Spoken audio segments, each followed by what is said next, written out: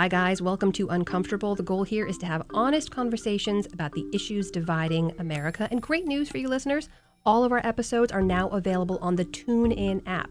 All the episodes available there 5 days early. So download the TuneIn app and listen for free.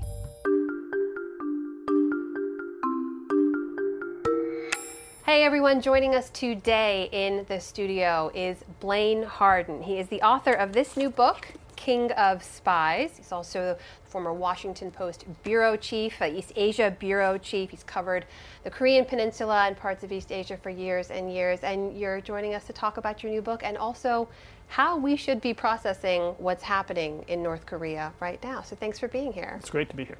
So congratulations on the new book. I want to talk about that in a moment. I wanted to start off the same way we always do, which is to learn a little bit more about how you came to have such an interest in this region and in this incredible character in the book. So tell me a little bit about you. Where are you from? How'd you get into this line of work? Well, I'm from Eastern Washington State, but I spent almost all my life as a foreign correspondent for the Washington Post in Africa, Eastern Europe. I worked in New York City for a while, Seattle, and also East Asia, 2007, 2010 in East Asia, mostly covering North Korea. And the reason I got interested in North Korea so much was my boss, David Hoffman, the foreign editor of the Washington Post. He said, I want you to cover North Korea, and if you don't want to cover it, I'm going to bring you home.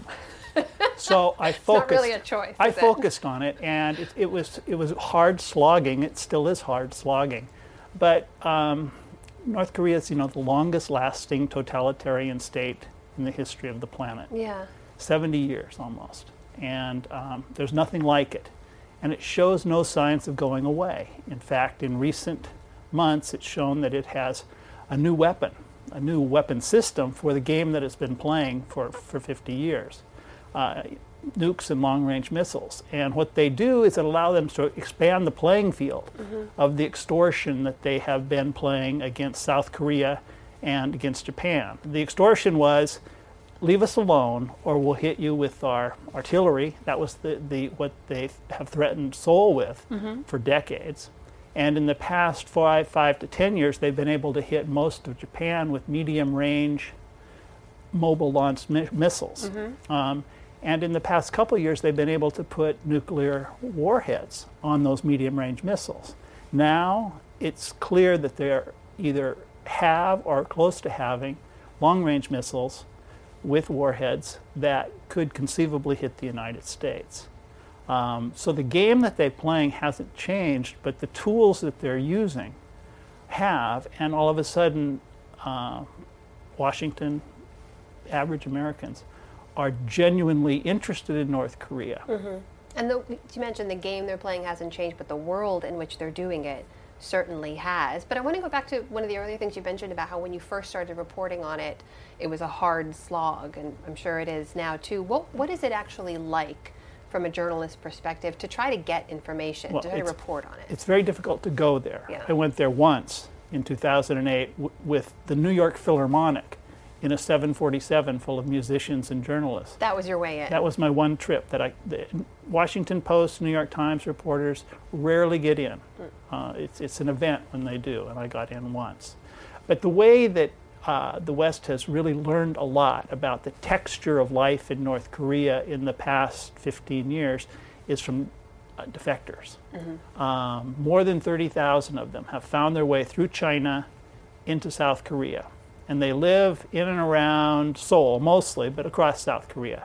And they are a paranoid bunch. And they meet someone who looks like me, and they're terrified because they've been taught in North Korea that Americans are dangerous killers. So getting information from these people takes tremendous amount of time and patience and great translators. And so that's the slog part of it, was to win the trust of these people and then understand how they lived. The first book I did about North Korea was an escapee from a concentration camp, Shin Dong-yuk. And then the stories have sort of built on each other since. This current book, which is really an American book, it's about an American spy who spied in Korea for 11 years. I learned about this guy who was, until this book is published, lost to history, basically. I learned about him from a North Korean fighter pilot who was the subject of my last book, and his name was No Kam Suk. His name is now Kenny Rowe, and he lives in Daytona Beach in Florida, where all pilots go to retire. But he stole a MiG in 1953 from his great leader, Kim Il-sung, and flew from Pyongyang to South Korea. Very short flight, about 17 minutes, because he was going so fast. And he landed the MiG, which the Americans were very interested in, because the MiG had been the killing weapon of the communist side in the Korean War. He landed the MiG, and the Americans were very happy to see the MiG, and he said, "Take me to your leader." And the leader they took him to was a spy named Donald Nichols. So this is the man at the heart of this story. Right. And this also gets to the bigger idea you just talked about, which was why North Koreans see America the way they do, which I found fascinating. So let's start with the book. Tell me about Don Nichols and what you found out about him. Well, the Americans before the Korean War knew nothing. They had no real business interests in Korea. Missionaries had been there.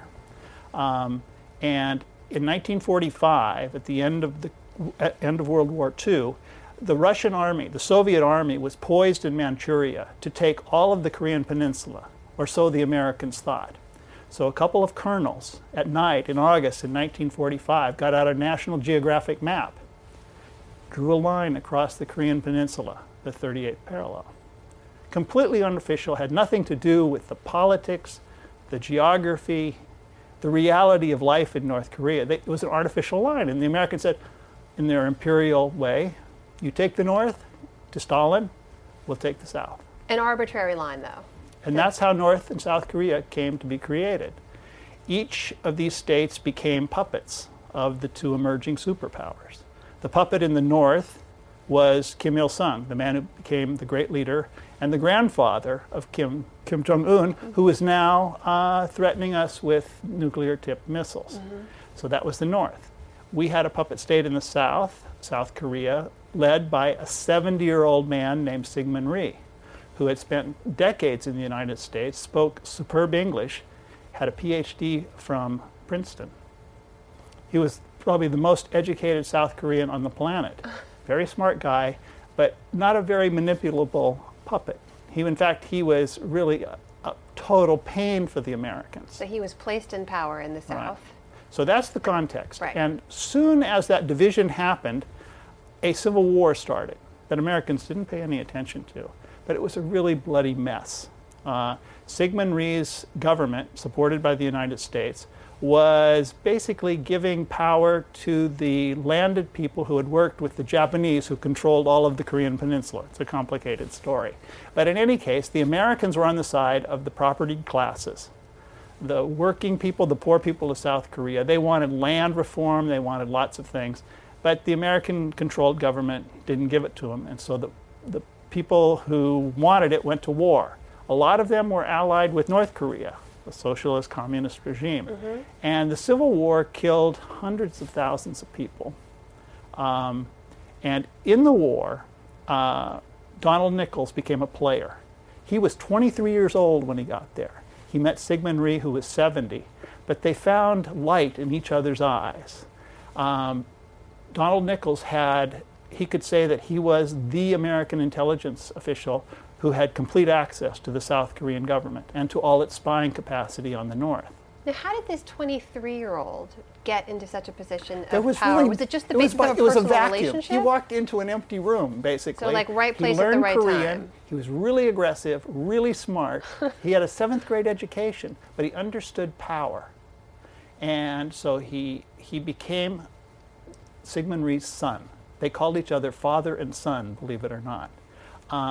Syngman Rhee, to consolidate power, he wanted as much to control North Korea as North Korea wanted to control the South. Sure. He was a pretty belligerent guy. Nichols worked with him, trained his police, and over the next 5 to 6 years, the South Korean police and military killed about 100,000 South Koreans who they suspected were sympathizers with the North. It was a bloody business. People were tortured. People's heads were cut off and delivered in jerry cans to Donald Nichols' office. And Don Nichols was very much at the helm of much of this. He was intimately involved in extracting intelligence for his reports from all of this that was going on. At the same time, he was invisible. His name never appeared in the New York Times, the Washington Post, and he was really invisible to history until the end of around 1998. A few specialist books started to mention him, but they really never understood the scope and the depth of his involvement. But he was also an incredible, he was so prepared for war. He had resources, he had spies all up and down the Korean Peninsula, in the north and in the south. The Korean War broke out in the summer of 1950 to the shock and horror of the Truman administration when Stalin gave the okay to Kim Il-sung. And the okay included a few hundred tanks and a massive amount of weapons. So they marched into South Korea and totally kicked the Americans' butts for about 4 or 5 months. And it was in this desperate period of retreat, a massive loss of life for the Americans, that Nichols was a war hero. He won the Distinguished Service Cross, which is the second most important medal for valor. He won the Silver Star, and he won more than 20 other medals for valor. And that was because he had worked himself into such a crucial position that he became a spy master. He was insanely brave as well. Oh, he really? simply didn't worry about dying. So he was incredibly important. The thing that he did that was the single most important achievement of the war, which was reported new in this book, is that he found a team of North Korean code breakers who had defected to the South before the war started. He had them organized, working for the South Korean government as code breakers. And then once the war started, he huddled with them in the southern tip of the Korean Peninsula, where the Americans were basically surrounded by the North Korean army and in danger of losing the entire peninsula. But they had the code books for the North Korean army's battle plans. And with those Koreans and their great work, they got 24 to 48 hour notices on any incursion into the Pusan perimeter at the southern end. And so they managed to hold off until the Americans could get enough reinforcements in and around the Korean Peninsula to destroy Kim Il-sung's army. So he played an instrumental role in helping the Americans not lose that war. And he also, as you mentioned, helped with all the most bomb targets as well, the targets to bomb. He played such a crucial role, and it's an incredible story that hasn't really been told before. Yeah. But I want to get back to this other idea you mentioned earlier, which was how this helps reveal to some degree why this animosity exists between North Korea and the States. So what was the messaging that went out to North Koreans about how Americans should be viewed at that time that you say is why they feel the way they do today? Well, the way the war unwound was that the Americans were caught with their pants down. They didn't have hardly any military capacity in the country, and it took several months for them to bring in a viable war machine. But it was, this was the country that had recently fought World War II, and they had lots of bombers, they had lots of trained pilots, they had unlimited amount of conventional bombs, and unlimited amounts of napalm. So in response to this violent and brutal invasion from the north, the Americans ramped up their air power war machine. And responded with brutal force and kind. And they started to bomb almost daily for 3 years. And they destroyed virtually every city and town in North Korea. General Curtis LeMay, who was head of Strategic Air Command at the time, he estimated that the Americans killed 20% of the civilians in North Korea. And about 2 out of 10 million people. You said something recently about how even though the war happened decades ago, that in North Korea, it's as if it happened yesterday, that is where that emotion lives. So that bombing was a fact. It's a historical experience that the grandparents of the current people in North Korea all experienced, their great uncle or whatever. So when Kim Jong-un or his father say, those Americans, well, they killed your aunt, or they killed your mother, or they killed your brother. They know that to be true. And the Kim regime has isolated North Korea and fed them propaganda about the war. It's almost as if that war ended last Thursday, if it ended at all. And now that fact-based narrative has found some real zip because of what Donald Trump is saying. And I want to talk about that in a second, but you mentioned earlier something that I find fascinating, which is something I think not a lot of people, they may know, but doesn't really hit home. The Kim family has been running a dictatorship now for 70 years. They are the most successful, if you want to call it that, dictatorship in the world. So what is it about them or this series of circumstances there that makes them so good at it? How are they able to do it? I think there's three things. One is geography. China on one side. China does not want a U.S. allied United Peninsula on its border. Number one. Number two is that it's a Stalinist state that has been more successful in using the brutal tools of Stalinism against its own people than any government in world history. Kim Jong-un is just as cruel or crueler to his people than his father or grandfather was. So those tools are political prison camps, closed borders, control of information, militarized society, and massive numbers of secret police. So those tools are very much in place. And those all help to keep the population both oppressed and suppressed, right? It is silent. Civil society is non-existent. That's the second thing. And the third thing is the extortion game that we started talking about, is that North Korea has figured out that it can be safe within its borders if it's perceived as being wild-eyed and crazy and warlike. And it constantly makes threats to turn Seoul into a sea of flames or a sea of fire. It's been doing that for decades. And it did that it backed up those threats with hundreds, thousands of artillery tubes buried within range of Seoul. The people of Seoul were 4 minutes away from being killed.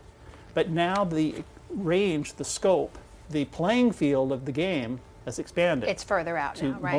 Most of Northeast Asia. Yeah. All of Japan, Tokyo, the biggest city in the world, and now cities of the United States. But see, this is what fascinates me now, because so often when we talk about the North Korean regime, we use words like unpredictable and, Kim Jong-un is crazy, and this is the conversation that goes on about how to view them. Yeah. You seem to be framing it as something much more calculated and much more deliberate, that this actually works to their benefit to be perceived that way. They are really consistent.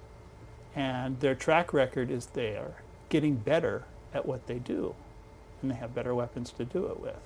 Periodically, Americans and American political leaders plug into this threat.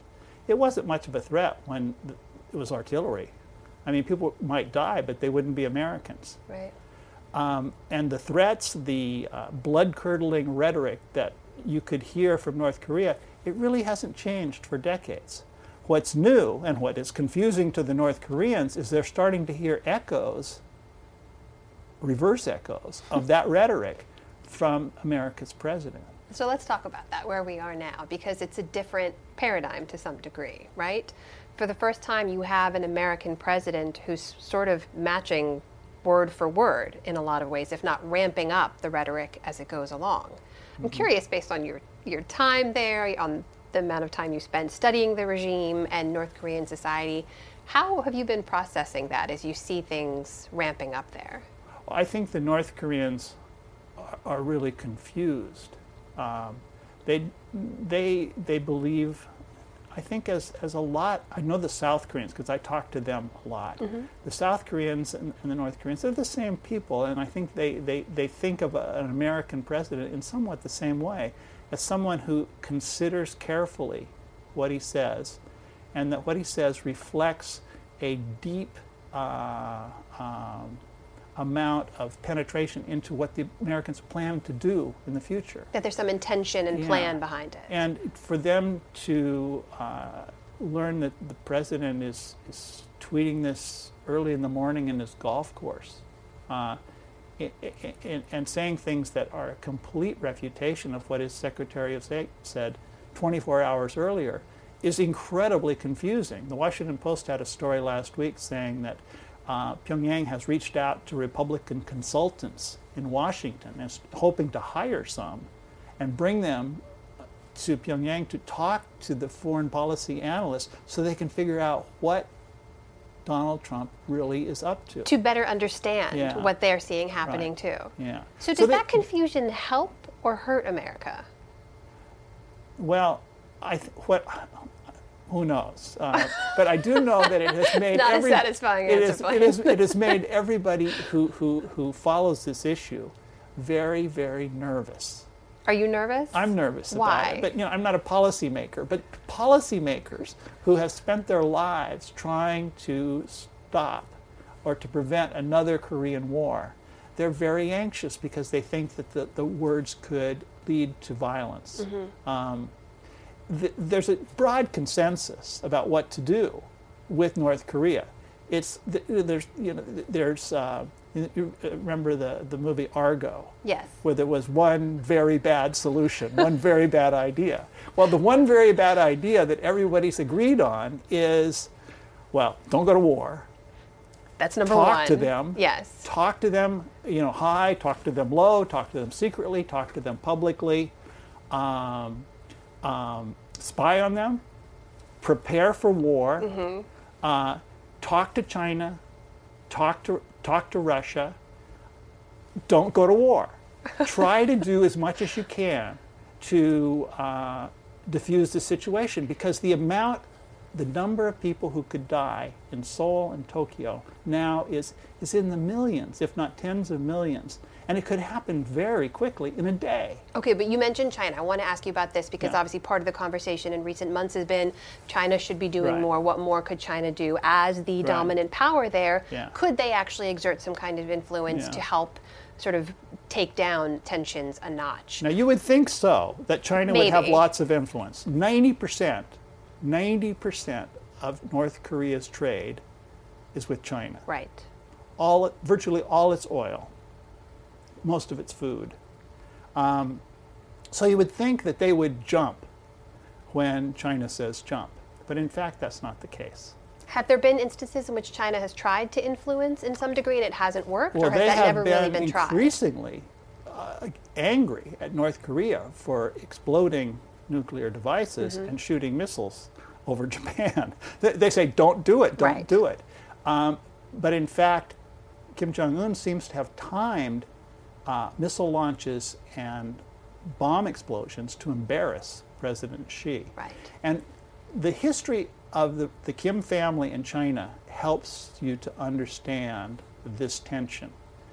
Kim Il-sung, the great leader, the guy who created North Korea with the Russians in the 40s, he grew up in China, spoke really good Chinese, fought with the Chinese communists in the 1930s against Japanese occupiers in Northeast Asia, in Manchuria.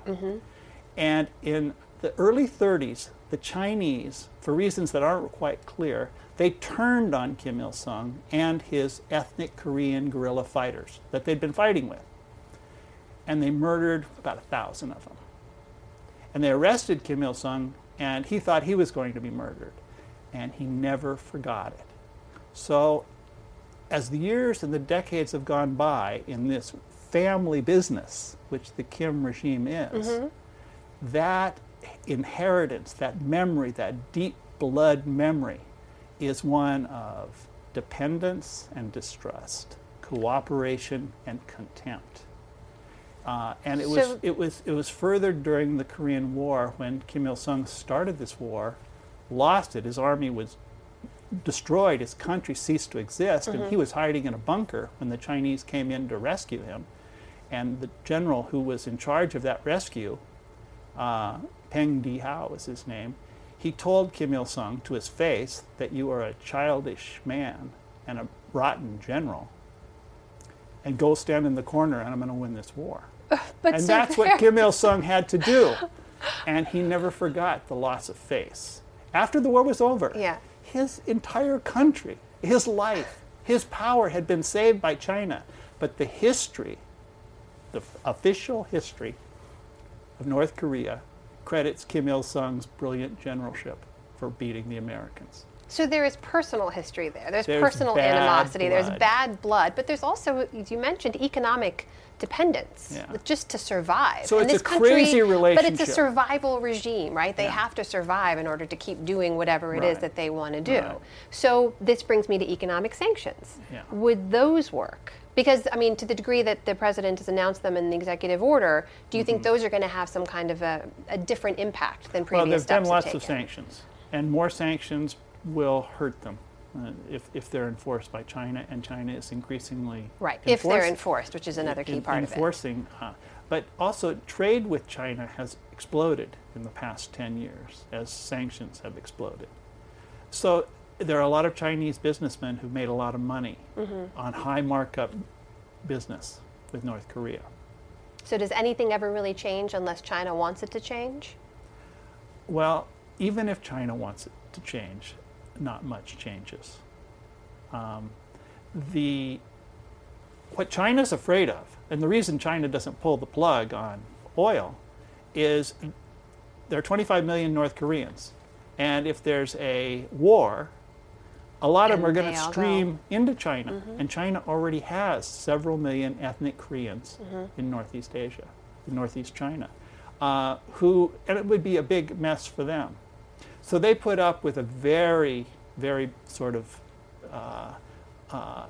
they're extremely unhappy with the Kim family, but they don't really know what to do yet. And also, China sacrificed hundreds of thousands of lives. The numbers aren't quite clear in the Korean War. And they're very unwilling to say that that sacrifice was for nothing. Right. It's a tough case to make for your own population, too. Yeah. I want to ask you about this, because we're talking about what the potential outcome could be as a result of all these heightened tensions and this sort of difficult situation we found ourselves in with people who want to do something but can't necessarily do something for various reasons. And there was a former U.S. Secretary of Defense who said that his greatest concern is that we could blunder our way into war based on the way things seem to be progressing right now, which is that's an alarming proposition for a lot of people. Do you think that that could happen? It's possible. I don't know. I hope not. But the behavior of the Trump administration is making it more complicated to implement the least bad solution, which is to talk, because they don't know who to talk to, whether to believe what they say, because the president can undermine it the next day with a tweet. But here's the thing about the least bad solution. If that has been the standing policy of the U.S., to some degree, that's what got us where we are. And as you said, they have continued to progress with their weapons, with the missiles moving from short range to medium range, now developing long range. They know how to get the weapon onto the missile Right. now. They haven't slowed down. Yeah. So haven't we really just been kicking the can further down for somebody else to deal with it? Well, in a sense we have, but as we kick the can down the road, people aren't dying. But In is there huge an numbers in inevitability Seoul. to all of this to some degree? Can't you only kick the can down the road so long? Well, maybe, maybe not. Totalitarian regimes are rare. They usually don't last very long. This one is the exception. The Kim family are disciplined and skilled at a very dirty business, and they're not going away. Kim Jong-un is 33. There are no good, swift, clear solutions. It's not like it's just something that requires muddling through. If you don't want large numbers of people to die in the cities of South Korea and Japan, which are our closest allies in Asia. What do you make of the way President Trump has been tweeting about North Korea, about the way some of this policy and some of this conversation has progressed based on the fact that we've got 140 characters coming from the highest office in the land? Well, it's confusing and upsetting to me. I mean, but the expertise, I don't have any more expertise in what Trump does than you do, or that everybody does in the street who's watching this presidency unfold. But for people in Asia who are right next door and who really are threatened, They are they're very jumpy. They're very upset. They're very nervous. Do they put real weight behind those words? They don't see it as Yeah, all for show yeah. or just rhetoric? Yeah, I talked to a South Korean diplomat recently who was just mortified and terrified and confused by the Trump administration. And I think that that's a pretty consistent feeling in across Asia.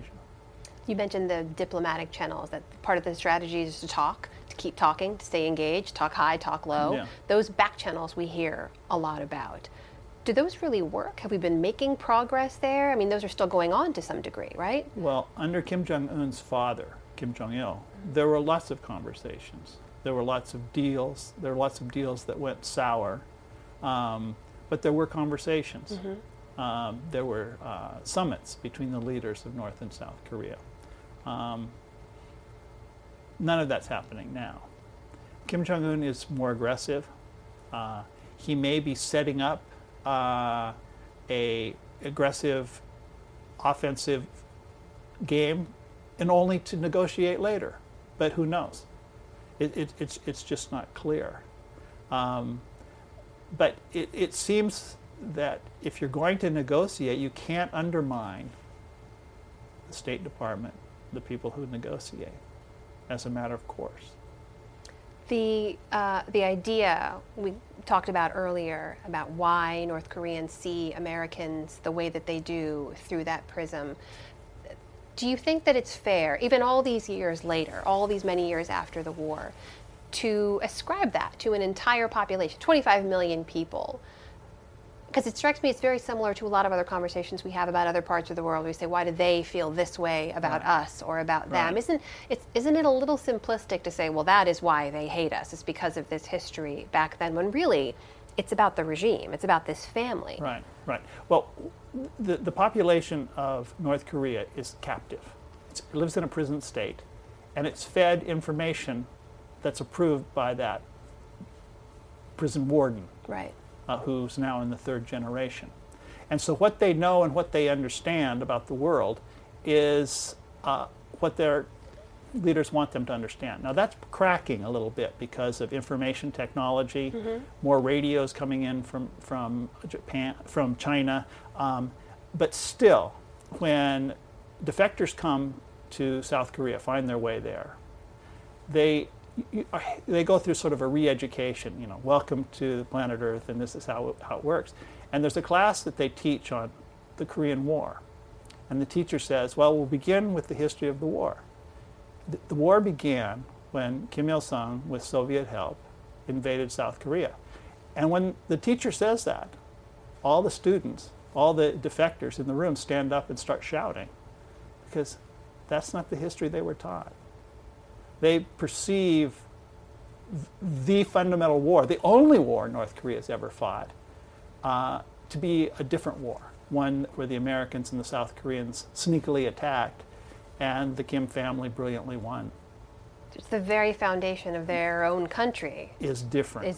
Right, right. So you mentioned the technology making its way across. I know that there's some people from North Korea who are allowed to work outside of the country to be able to repatriate funds, and that helps to support the North Korean economy to some degree too. Is all of that kind of, younger generation starting to get more plugged into cross-border economic dependence and technology, bringing it back? Is all of that kind of chipping away at some of the prison state? Yeah. Totalitarian systems need total control. And two things that are happening that are on the American side, on the side of freedom-loving people, if you will, is information is coming into the country in an unprecedented amount because of USB fobs, DVDs, radio. Young teenage girls in Pyongyang, they speak with an affected accent of rich girls in Seoul because they've been watching Seoul or South Korean soap operas, and watching them so much that they've affected the accent. That is wild. So that's a big deal. Right, and that's for the first time. That's never happened before, right? That's been happening for about 10 years, but it slowly undermines total control. Yeah. The other thing that totally undermines total control is money. Who controls the money? North Korea collapsed when the Soviet Union collapsed because the Soviet Union was subsidizing North Korea. So with the end of the Soviet Union in the early 1990s, North Korea went through a terrible 10 years. And there was a famine. Perhaps 1 million people starved to death in an industrialized country, and a general breakdown of the power of the state to feed and provide services to people. And markets sort of arose in that vacuum. Scruffy street markets that have now been more formalized, and people are making substantial amounts of money by being captains of industry in these markets that are supplying consumer goods and other things to North Koreans. They have the seeds of capitalism, right? That's what you're talking about. So there's money there that the Kim family does not control, yeah, which is dissidence. And it's a completely new thing. And it's dangerous for the regime. It's dangerous for the regime. And as time goes along, with more information and more money that they don't control, there's the seeds for a destabilizing of this solid rock. So that's been there. Is that the best of all possible worlds then in terms of U.S. engagement or the rest of the world's engagement with North Korea is keep kicking the can far enough down the line that all those forces that seem to be organically kind of taking place eventually reach a point of equilibrium or pivot so that they could overtake the regime's power? And then U.S. policy, the policy of the West would be to try to speed that process up. How? How did they do that? Propaganda, radio, massive amounts of information technology smuggled into the country, person-to-person exchanges, pay money to bring North Korean opinion leaders to Japan, the United States, Western Europe, get them thinking, seeing the world outside of this box. It's a slow solution. It's not satisfactory. It's not John Wayne and the cavalry. But nobody dies as the process unfolds either. Are you genuinely concerned about the possibility of us going to war? I'm more concerned than I was before. But then, it's the Kim family that's pushing the nukes and the long-range missiles. That's not the fault of Donald Trump, They are setting up what could be, a global catastrophe. They are, it's a gangster state that's very much interested in preserving its survival and a measure of comfort for those people who are bought into the system, who live in the capital. For an administration that doesn't seem as if they want to wait for things to happen, and who knows where the policy will go or it's hard things to know. will progress. It is hard to know, as you said. So far, where we are is that deterrence hasn't worked, right? Continuing to engage and allowing time to pass and hoping things will change hasn't worked. The trajectory there has remained the same. They developed the weapons, they've got the ways to deliver them now, we're there. Right. So what would work in the short term? Is there anything else that we could try? I don't think anything will work in the short term. If you try to take out the missiles, try to take out the weapons, there's a chance, and it's hard to know how high that chance is, that they will perceive an existential threat and kill many hundreds of thousands of people in Seoul and Tokyo. Or the chances of them hitting the United States now with their missiles are relatively low. I mean, they have a few at maybe the moment, at right? the moment, but as time goes by, they'll have more. They're a nuclear-powered state, and they're never going to not be a nuclear-powered state under this government, because it's their insurance policy. Kim Il-sung died when he was 84. He died of a heart attack of natural causes. His father died when he was 69 of natural causes. Now, if Kim Jong-un has the same lifespan, he's 33. We're looking at half a century of this with the same guy, the same system. It's not terribly comforting, Blaine. No, it's not comforting. This is your third book, we should mention, on or related to North Korea. Right. And I mean, do you have more in you? Are there, every time you see, it's like when you do one of these books, it leads you to another story, it leads you to another one. Yet, Is there something that came I'm from this? I'm thinking about doing something else, but are you? I'm thinking about doing something else because I'd like to do something else.